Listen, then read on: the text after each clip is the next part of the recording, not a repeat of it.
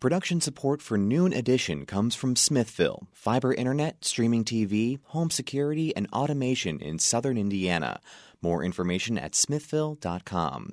And the Herald Times, featuring coverage of local news, entertainment, and sports. In print at heraldtimesonline.com and on your mobile device. And the Bloomington Health Foundation, this September hosting the 20th running of Hoosiers Outrun Cancer, a 5K run/walk supporting those in the community facing a cancer diagnosis. Registration and more at HoosiersOutrunCancer.org.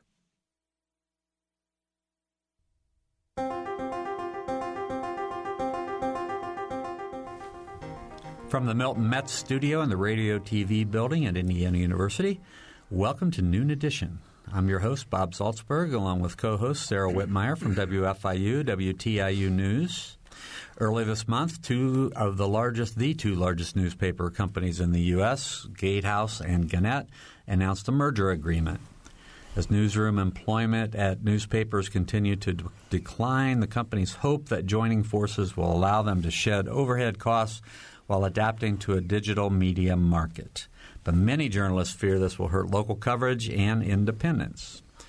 Earlier this year, you might recall that Gatehouse bought the local paper, the Herald Times of Bloomington, from longtime publisher Schurz Communications. And this week, the editors from the former Schurz Group, now Gatehouse, had a forum talking about the future of journalism and emphasizing the importance of regional coverage.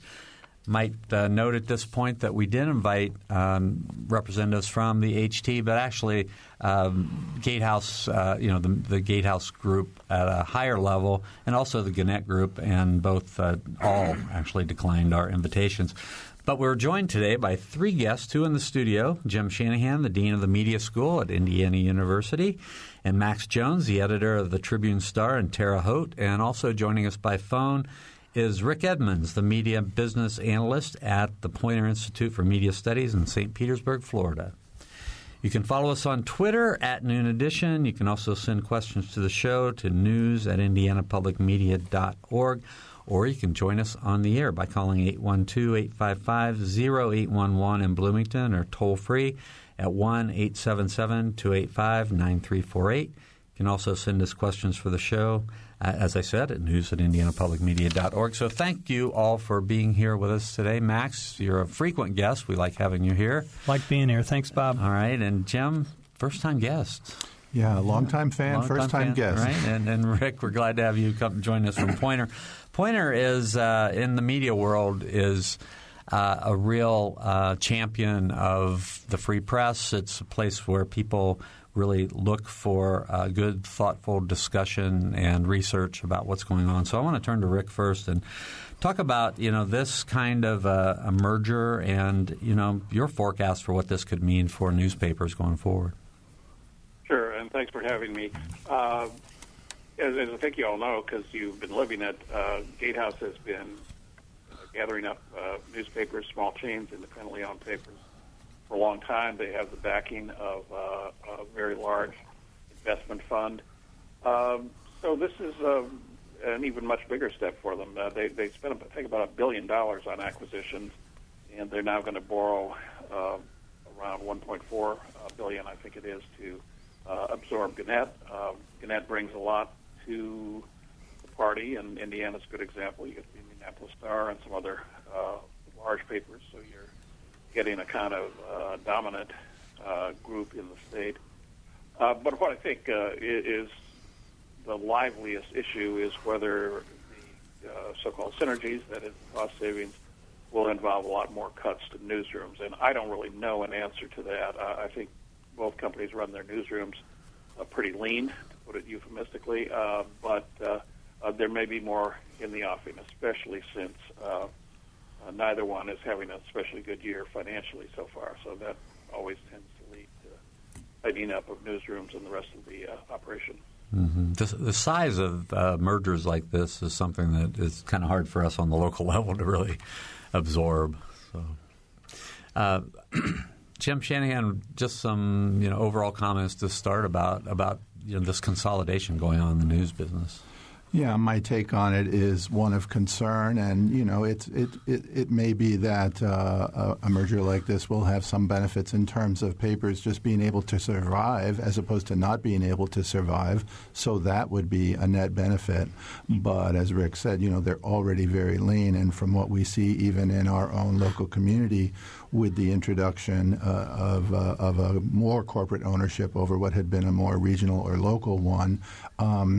The resources did not increase. Let's put it that way, and we could perhaps talk about it some more throughout the show. And there's also the more, I think, sinister take on some of these companies where there's a belief that there's kind of a methodology to suck out, if you will, the value of a company and kind of leave it as a husk of what had been its former self. It's it's an issue of concern, certainly of concern for us in the media school, because we're training students in journalism, and so we're looking for them to have as many venues as possible to practice their craft. We talked about impact on the nature of our democracy, and simply the future, the jobs future for these students as well is important to us. So in the interest of transparency, I should say that for those who might not know, I was the editor of the Herald Times for 33 years. I retired the day before Gatehouse took over. And so, I'm an observer like everybody else is, but I also had a lot of history. And I worked many years with Max Jones from Terre Haute. Max, the first question I want to ask you, because you've lived through mergers and changes, how many companies have you worked for in your time? Well, I keep turning that over in my head, but I'll go with 4. One of them was a little fuzzy. It was kind of an in-and-out merger with a sister company, which didn't only lasted a year, and then we pulled back. So all that gets pretty confusing. And the company that owns the Tribune Star is called CNHI. They're a relatively new company, not as new as Gatehouse, but relatively new. It was formed in the late 90s, and they purchased the Tribune Star and a number of other Indiana newspapers in 2000. So we're going on 20 years now with the same company. It's certainly the longest ownership that we've had. Previous owners were Thompson Corporation. There was also Ingersoll was a short-lived newspaper chain back in the 80s and early 90s. So we've gone through all that. Right now we feel somewhat stable. I mean, I've been part of newspaper companies like this for 30-some years now, so it's nothing new. We certainly have not seen resources increase by any stretch through the years. Some of newspapers that have been part of these companies have kind of known the whole impact of downsizing and the pressures that puts on local newsrooms for many years. But there's been a lot of companies, and we've kind of felt these evolutions as we went along. What from a standpoint of changing from one company to another, what do you think is the biggest impact on the community, like the community of Terre Haute, when Thompson, or I guess it went from Ingersoll to Thompson to CNHI? Well, it did, and really early on, I would say the change was positive. As what happened in many communities, some of the old-time owners, there may have been family ownerships that had deteriorated, that weren't as strong as they used to be. The papers had really gone downhill. They hadn't had a lot of investment. In our case, we had a lot of labor strife within the organization. So when Ingersoll came in, they sort of calmed all of that. And for a number of years, there was no issue whatsoever. And then Thompson came along, very similar. We didn't see – I don't think the community felt like they saw anything that they would say was negative. And even when CNHI came along, Thompson they had run out their string. They were ready to get out of the business, and CNHI was young and hungry and enthusiastic. And I feel like the community as a whole did not see any major impact, and certainly not a negative impact. Rick, I wanted to ask you. You talked about how Gatehouse had to take out $1 billion loan just to purchase these papers, but yet they haven't had a good year, and neither has Gannett. So I'm just curious, why do they want to keep buying papers if perhaps it's not profitable? What's the attraction? Good question. Actually, both chains are profitable. Well, profitable is a little bit of an ambiguous term. They both have positive cash flow, which is in some ways more important than the bottom line, including depreciation and all that kind of thing.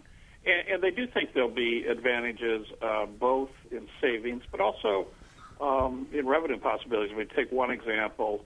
USA Today operates USA Today Network, which is at not only the mother paper but and its various websites, but all of the community papers. And that's a good position from which to sell digital advertising, which is not yet everything that people might hope, but it is the hope for the future. So, you double that network, you get an awful lot more exposures and just that much more of a selling opportunity. So I guess I'd say you have both the cost side and the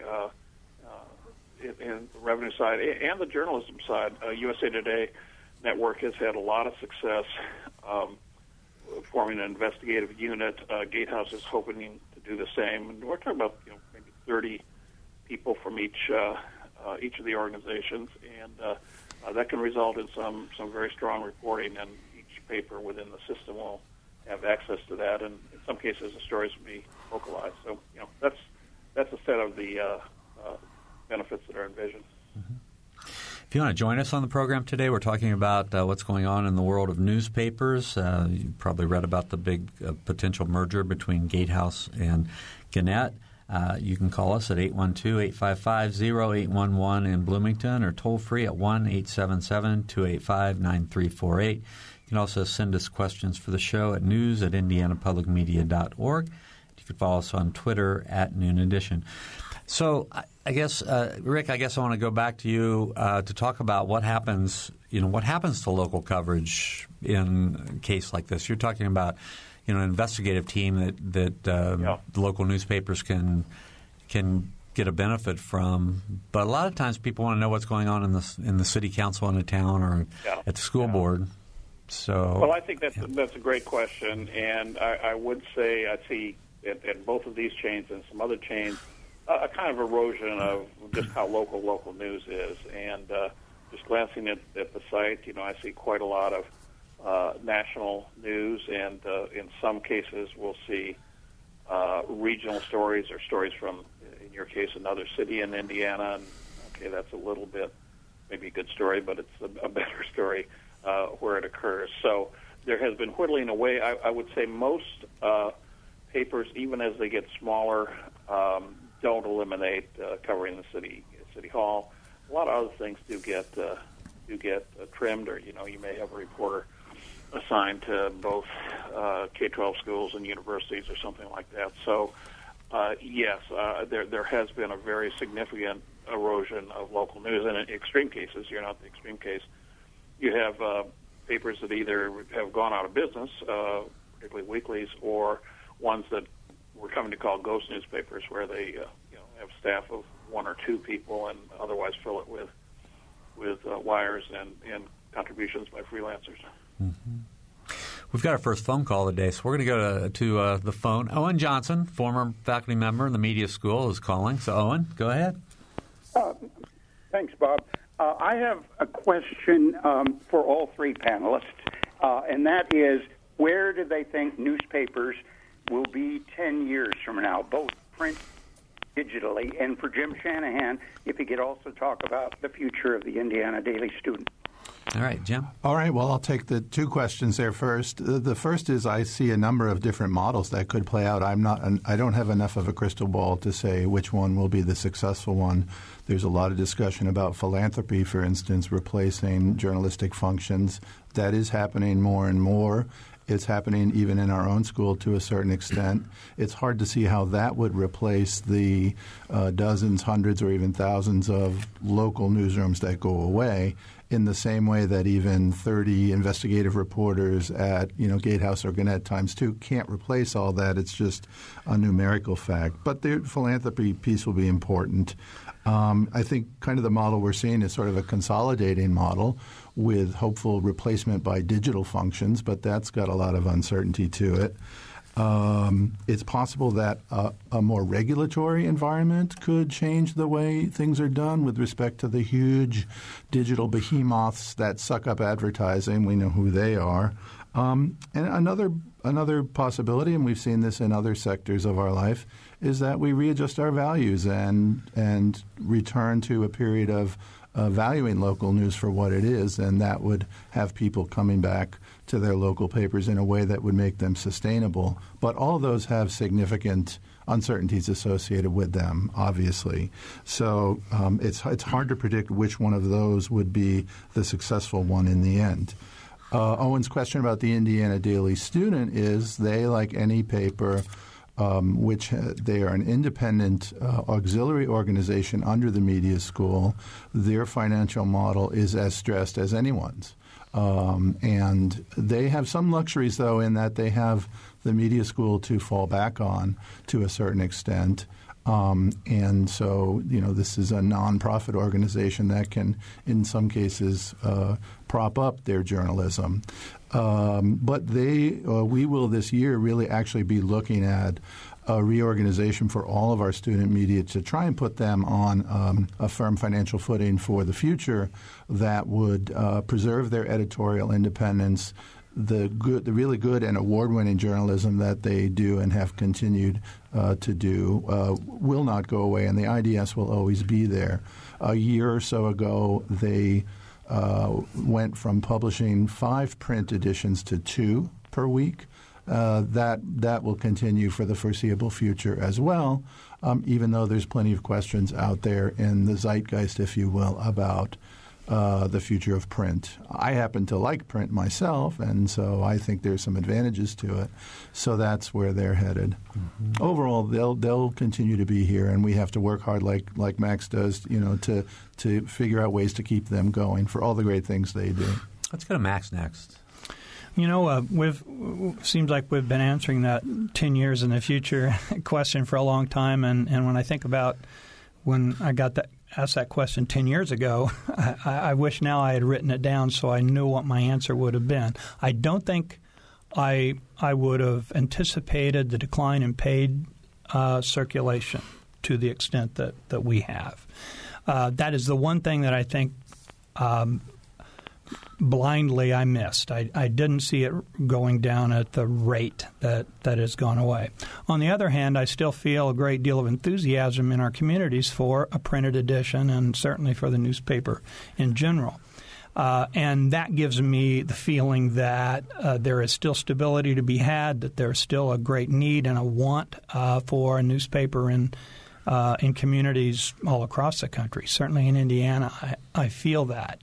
If I were to look ahead, I think based on now what I felt during this instability of the last 10, 15 years, I would concur with Dean Shanahan that the print model will continue to exist. It'll still be profitable, but I think there will be some hard decisions that will have to be made, and that would include, in some cases, the dropping of a day of the week or 2 days of the week, even for papers the size of Terre Haute or Bloomington. We're similar in size. Bloomington a little bit larger.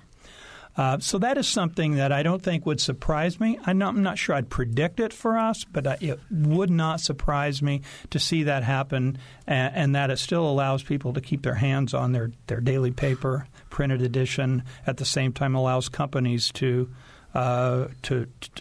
continue to contract their resources so they can focus it in where it has its best effect. Rick, 10 years? 10 years. 10 years is a long time. I try not to look out quite that far, and this has been alluded to before. We turn the clock back 10 years. We're coming out of a terrible recession that was very damaging to newspapers.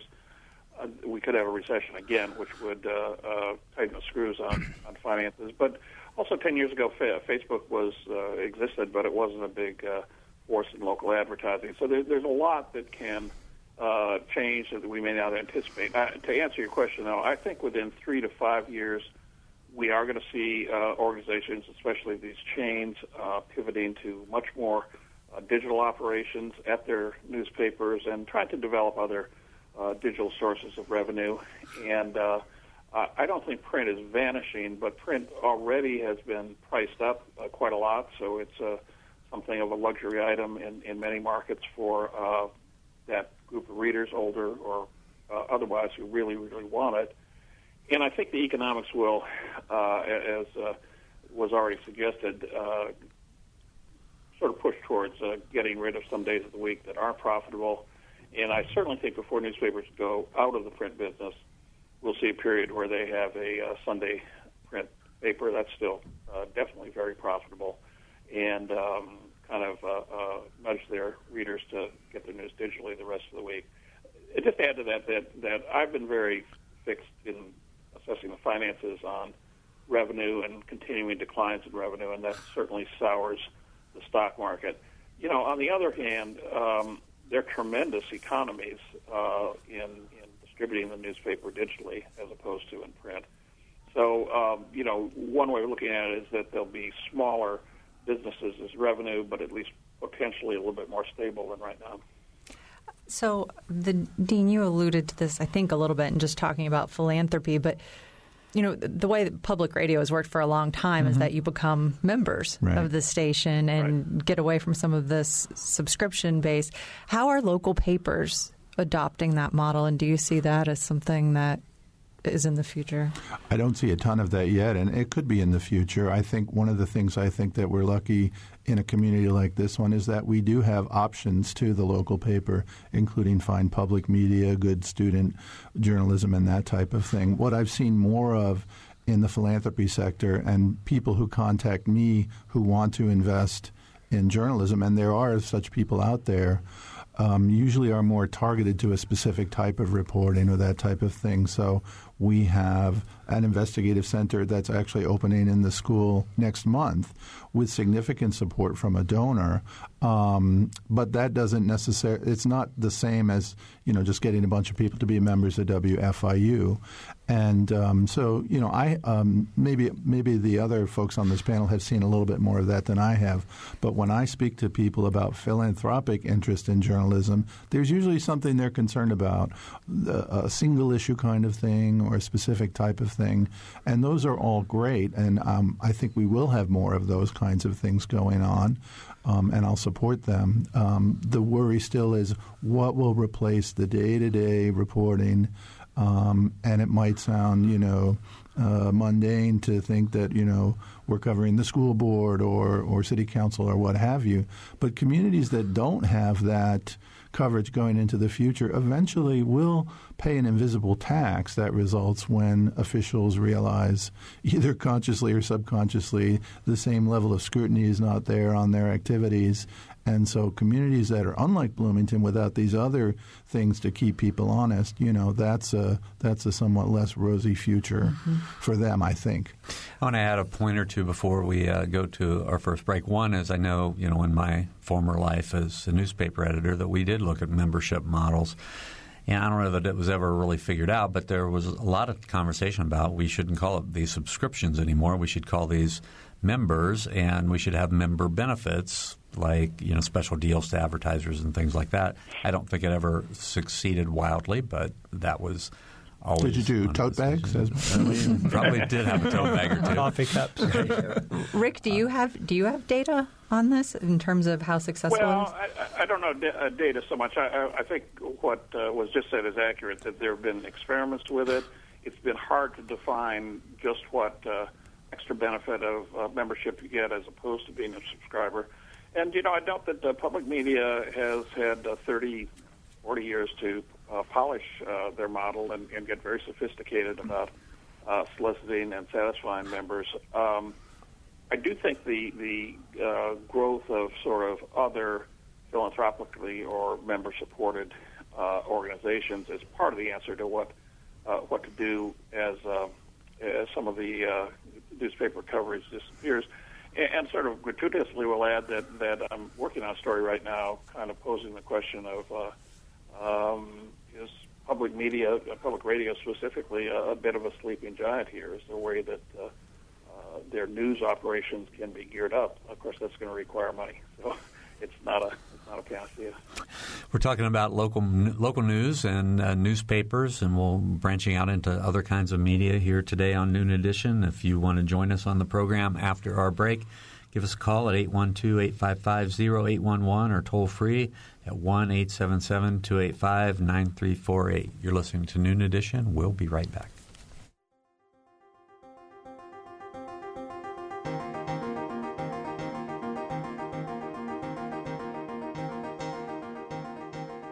From the Milton Metz studio at IU's Radio TV building, this is Noon Edition on WFIU. WFIU News covers South Central Indiana and the state throughout the day at WFIUnews.org and on Twitter at WFIU News. You can watch unfiltered video of breaking stories on Facebook Live, and you can get a digest of all the day's top stories delivered to your inbox each afternoon. It's a free and easy way to stay on top of the headlines, plus the in-depth audio, video, and print news stories you can't get anywhere else. Subscribe now at WFIUnews.org.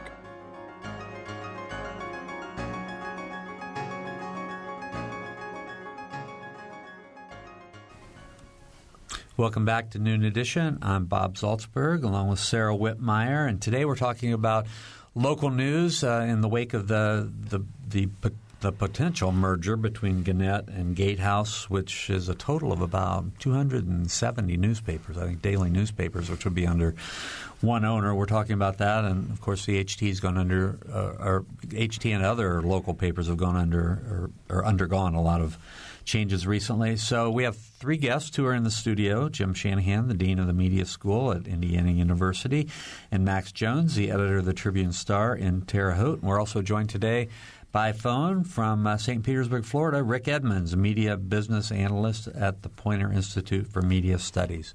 If you want to join us on the show, 812-855-0811 in Bloomington or 1-877-285-9348 outside of the Bloomington area.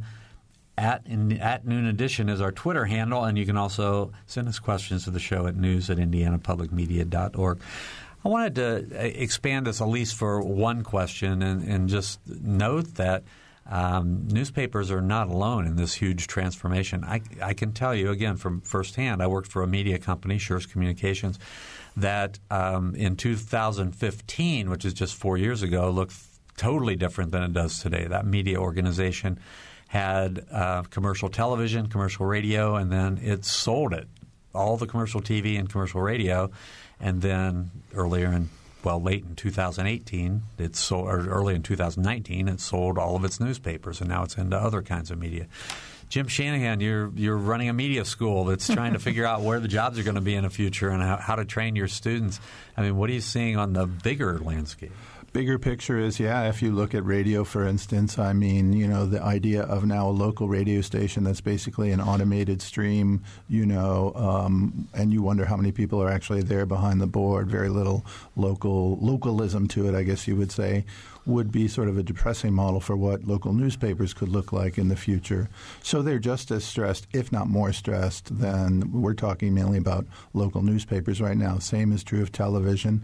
And, of course, the whole media sphere has been disrupted in many ways. It was a reason for the creation of the media school to try to transition from focusing on the old legacy silos that we're still talking about in some ways to give students a broader picture and a broader set of experiences so that when they go out there, they're often going into job titles that didn't exist before. They also have to be more self-reliant in terms of just creating their own avenues through this thicket of what the new media looks like.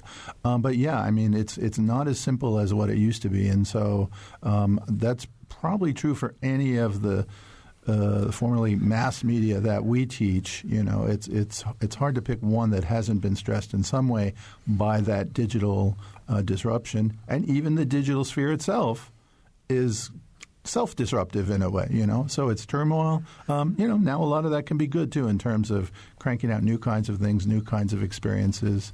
There's definitely hope that as students, who are digital natives, if you will, go out into that marketplace, they'll be the ones who come up with these new models that we're struggling to figure out here as, some of the oldsters in the room. Mm-hmm. Rick, do you want to respond to that? Well, I think that all rings true, and I'd be interested to comment, but then a question for Jim, too. I think these actually are exciting times for younger people to be entering journalism, as long as you are not overly concerned about job security and stay until you get your gold watch. But because they're exciting problems to be solved, and if they are solved, it's going to be the students and the younger people who have an awful lot to do with it. I would ask Jim, do you find some pivoting of interest from what we might call traditional media journalism jobs to advertising, public relations, advocacy for groups? Because I do think that sector is, to some extent, expanding as newspapers, magazines, and some other things shrink. It sounds like you're looking at my enrollment database. That was a question. But I mean, our biggest growth area is advertising. We still have a sizable group that's interested in the traditional reporting, editing, and that type of thing. But the growth is in advertising, and the other thing that we're seeing is, and something we're trying to encourage, is for students to have a mix of interests across different things, because there's plenty of students who will have gone through the media school with traditional training in news reporting, maybe in a print world, and ended up working in public relations, advertising, other communication sectors. It's still a very vital industry.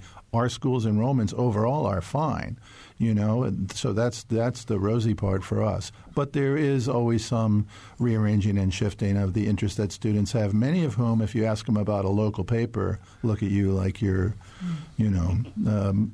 what? What is that? I'm going to ask Max, who's working every day hard trying to put out the Terre Haute Tribune Star, about the importance of a local newspaper and local news to a community.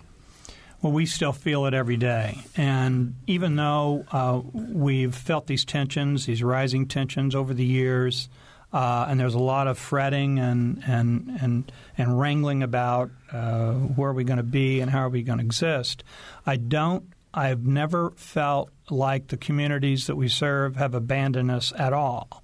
They seem as worried as we are, if not more so, when they ask us, how are things going? Are you going to be here? Or how much longer before you have to close shop? And it's a lot of panic sometimes in these voices, and I don't sense any glee anyone's feeling about that. Even among our competitors, that they don't see any benefit in the market of seeing a devalued news operation with tradition in the past and the history as an institution in a community like a newspaper is.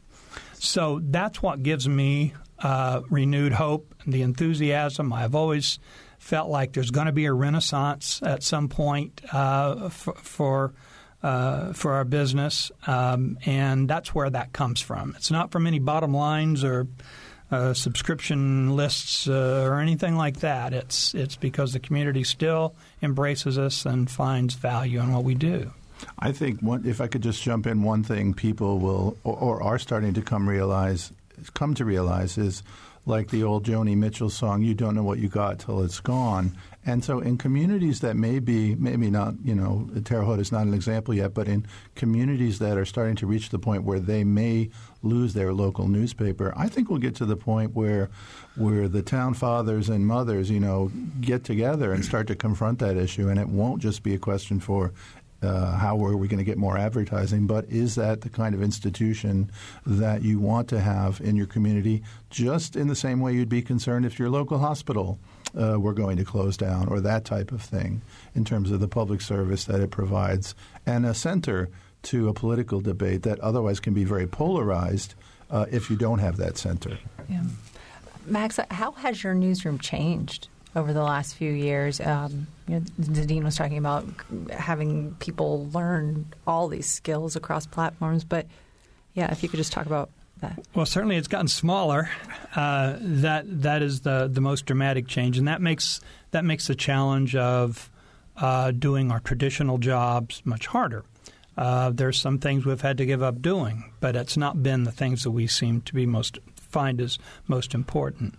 So while we still adhere to our basic principles of covering local news and what's relevant to people and helping them be better citizens through being better informed, we have also tried to teach and expand our knowledge base of use of technology. We've tried a lot of different things. We've tried podcasts. We've certainly put digital equipment into the hands of all of our reporters and editors and encouraged them and taught them how to shoot video and engage in social media and do some of the basics that have to be done. Now, we haven't done revolutionary work, but we have at least pushed ahead and tried to equip our people with as many of these tools as we can to help us branch out. All right, we're going to go to the phones, so we're going to start with Emily Jackson. Emily? Hello. Hi, Emily. Go ahead. I have a comment and then something of a question. My comment is just to give a shout-out to all of the local news programming that is done both on WFIU and WFHB Community Radio, both local news and public affairs programming. And people want strong local information through the newspaper, through our airwaves. And additional shout-out to the Writer Magazine and Bloom Magazine that support our community's culture. Now, my concern is that as newspapers are bought up, and I know like the Sinclair Corporation bought up a lot of local television stations and affected negatively, what was going out on the air and having some control. How does a local newspaper, once owned by a larger corporation, maintain some of that localism and strive to keep that voice clear? Thank you very much. All right, thanks. So I'm going to ask Rick to answer that first. So. Well, that's an excellent question, and I'd a little bit refer you back to the notion of the economic pressures on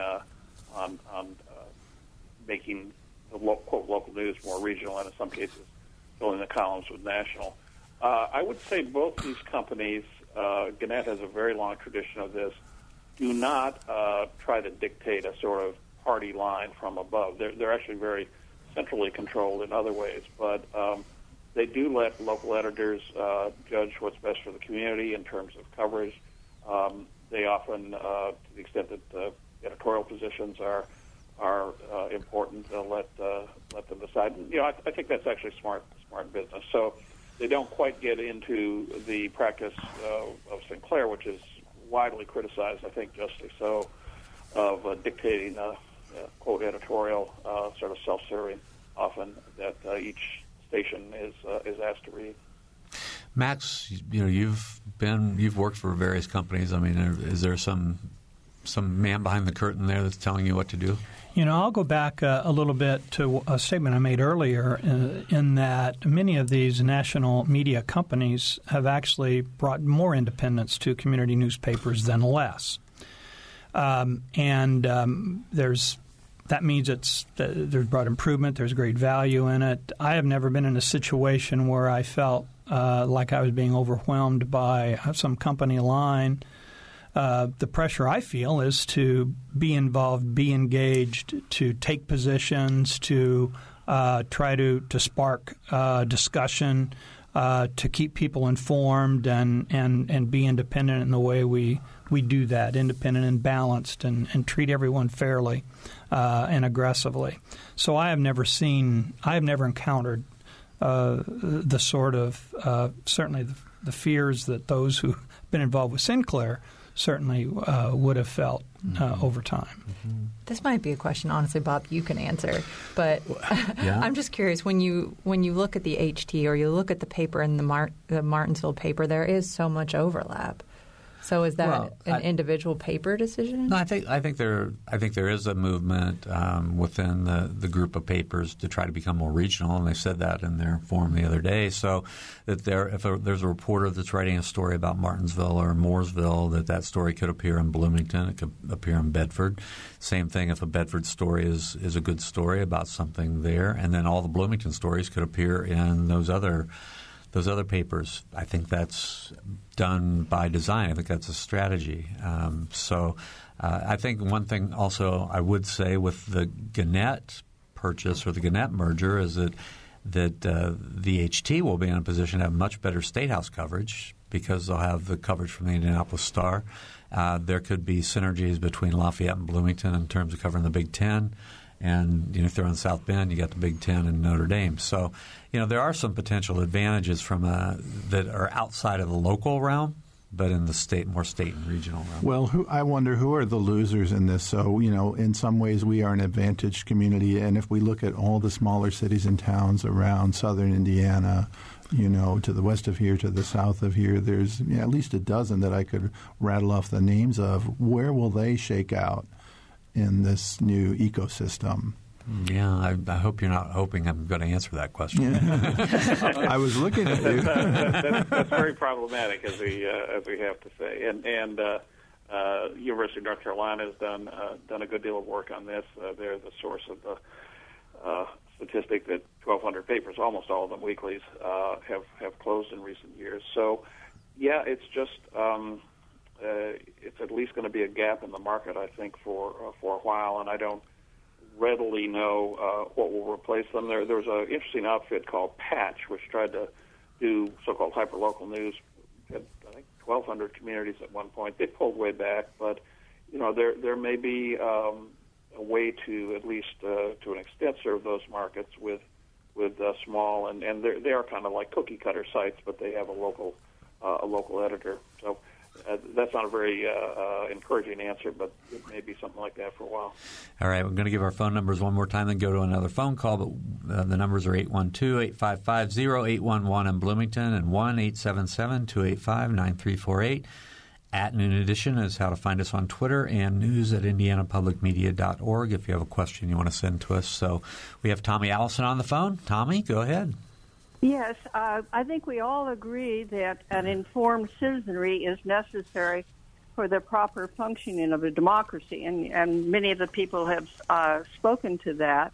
The question is now, how do we pay for this investigative reporting? How do we pay for this actual coverage of local government, and I would say coverage of our state legislature? And what we've been looking at always is just to say, well, it has to be profitable to these private businesses, which in effect have been bought up by hedge funds, which are demanding more return on investment. And yet we can look at some European countries that have actually put in government monies that were not controlled by the elected officials, but, like the BBC that is helped in funding by the sale of TV shows, TV licenses. Period. Licenses. And other ways of financing. What I'm trying to come to is we are in a situation where we are absolutely desperately in need of actual facts, not manipulated fake news, to actually function as a democracy.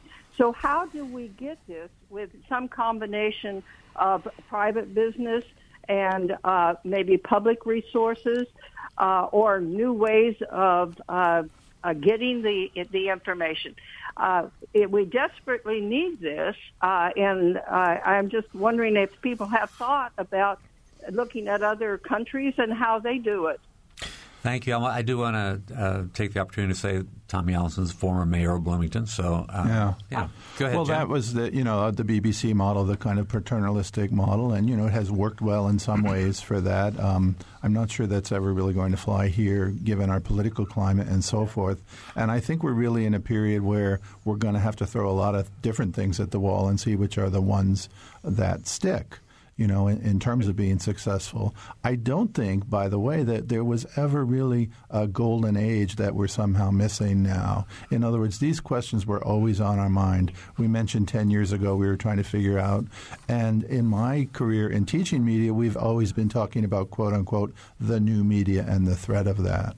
So a state of turmoil and a state of uncertainty is in some ways a normal state for media, but all the questions from the caller are very valid, and obviously some European countries have done that with their broadcasting systems. They've also, in some cases, had newspapers that were much more ideologically based and represented one party or another.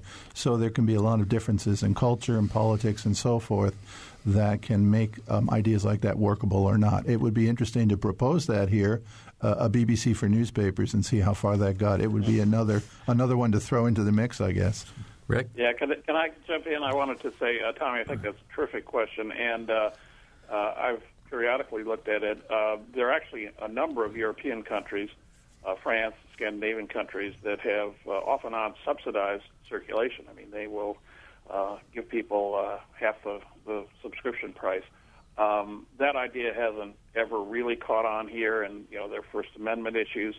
I think we're at a point where that may be considered. And Len Downey, the former editor of the Washington Post, suggested that you might use like the model of the National Science Foundation, where we don't have enough scientific research, so we provide public funds, but we also provide an organization that's not directly tied to government that provides it.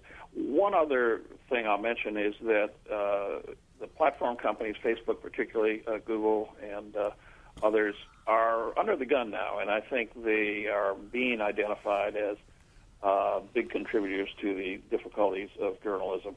And they may be subject to more regulation, and I would say we'll have to disclose we benefit some from that pointer, that each of them is stepping up their activities in support of journalism. So, there may be some fluidity in that. I kind of hope so, because journalism needs that help.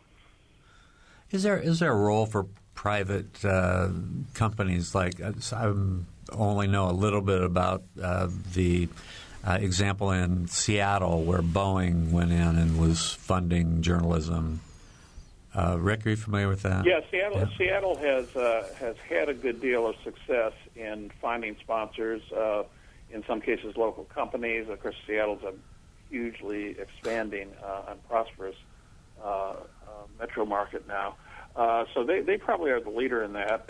It's possible, and I do think, I'm forgetting which of you said before, that you'll find, this doesn't come without some risk, but you'll find a foundation or an individual who has a particular cause, like reforming criminal justice, who will put money to hiring a reporter or a reporting unit on that, and I do think that's going to be part of the mix going forward. Max, what are the dangers in that? Well, I think the fact that we're aware of the dangers will help us to start with. We have to be good soldiers here and guard the gates. And I think our tradition, our First Amendment tradition here, will help us along the way. As long as we are always skeptical of that sort of input and that sort of influence on the work of a free press, then at least we've got that going for us, and the public can also be skeptical as well as in how they want to judge that material. I think it takes a special kind of person actually to be the one who says, pardon me, I want to be the publisher of a newspaper, or I want to be the donor to this reporting project, and I don't want to have anything to say about it, And so take my money, please, now do your best with that job. And those people don't necessarily grow on trees, and that's true of, commercial publishers as well as these. If you have a single source donor for an issue, that's the risk, that's a risk. Mm-hmm. Is this idea of an independently run paper a thing of the past? Rick, maybe, and Max? Well, I have to say no, because Poynter owns the Tampa Bay Times, which is one of the leading independently owned papers, and that's a very strong tradition at our place that will keep going. And we haven't really talked about papers that are owned by the so-called benevolent billionaires like Jeff Bezos with the Washington Post, John Henry with the Boston Globe. Lethen family does own the Seattle paper. Star Tribune, one of the best, is owned by a wealthy man there. So, there are some avenues to independence, and there's some families that are hanging in there despite all the difficulties. So, fewer and fewer. I suppose endangered species wouldn't be a bad description, but yes, there still are some. So we've only got about a minute to go, but I just want to get, if anybody's got any last thoughts. Max had brought up the idea that we need people to trust us. He said the people of Terre Haute still, he believes, trust and want to support and understand what they would lose if the Tribune Star were to go away. Are there enough people out there that really understand the importance of local news? Well, I have to feel like there are. They need to hold us accountable, and we need to do our jobs as aggressively and smartly as we can, and have faith that that's what it's going to take, and that we're going to be able to survive this in some productive way. Mm-hmm. Rick? Well, I was going to mention an interesting study. I think it was by Pew, but there's so many people doing studies that asked subscribers to local newspapers why they subscribe. Of course, the majority said it was because they wanted to get the news, but there was a pretty significant minority who said, we want to support it because it's a good thing. So, I think having that spirit out there is a plus. 15 seconds, Jim? Well, I guess final thought would be that for me, we've talked a lot about different alternatives, and, we'll see which one of these works in the future. For me, the big issue to stress and come back to is for those smaller towns where, none of these options that we've thrown out there might appear to be successful. And we really need to focus on that because, there's a lot of important issues out there that are going uncovered. All right. We are out of time. I want to thank our three guests today, Jim Shanahan, Rick Edmonds, and Max Jones. For co-host Sarah Whitmire, producer Kathy Knapp and Benta Boutier, and engineer Mike Pashkash, I'm Bob Zaltsberg. Thanks for listening. Noon Edition is a production of WFIU Public Radio. A podcast of this program and other WFIU programs is available at WFIU.org.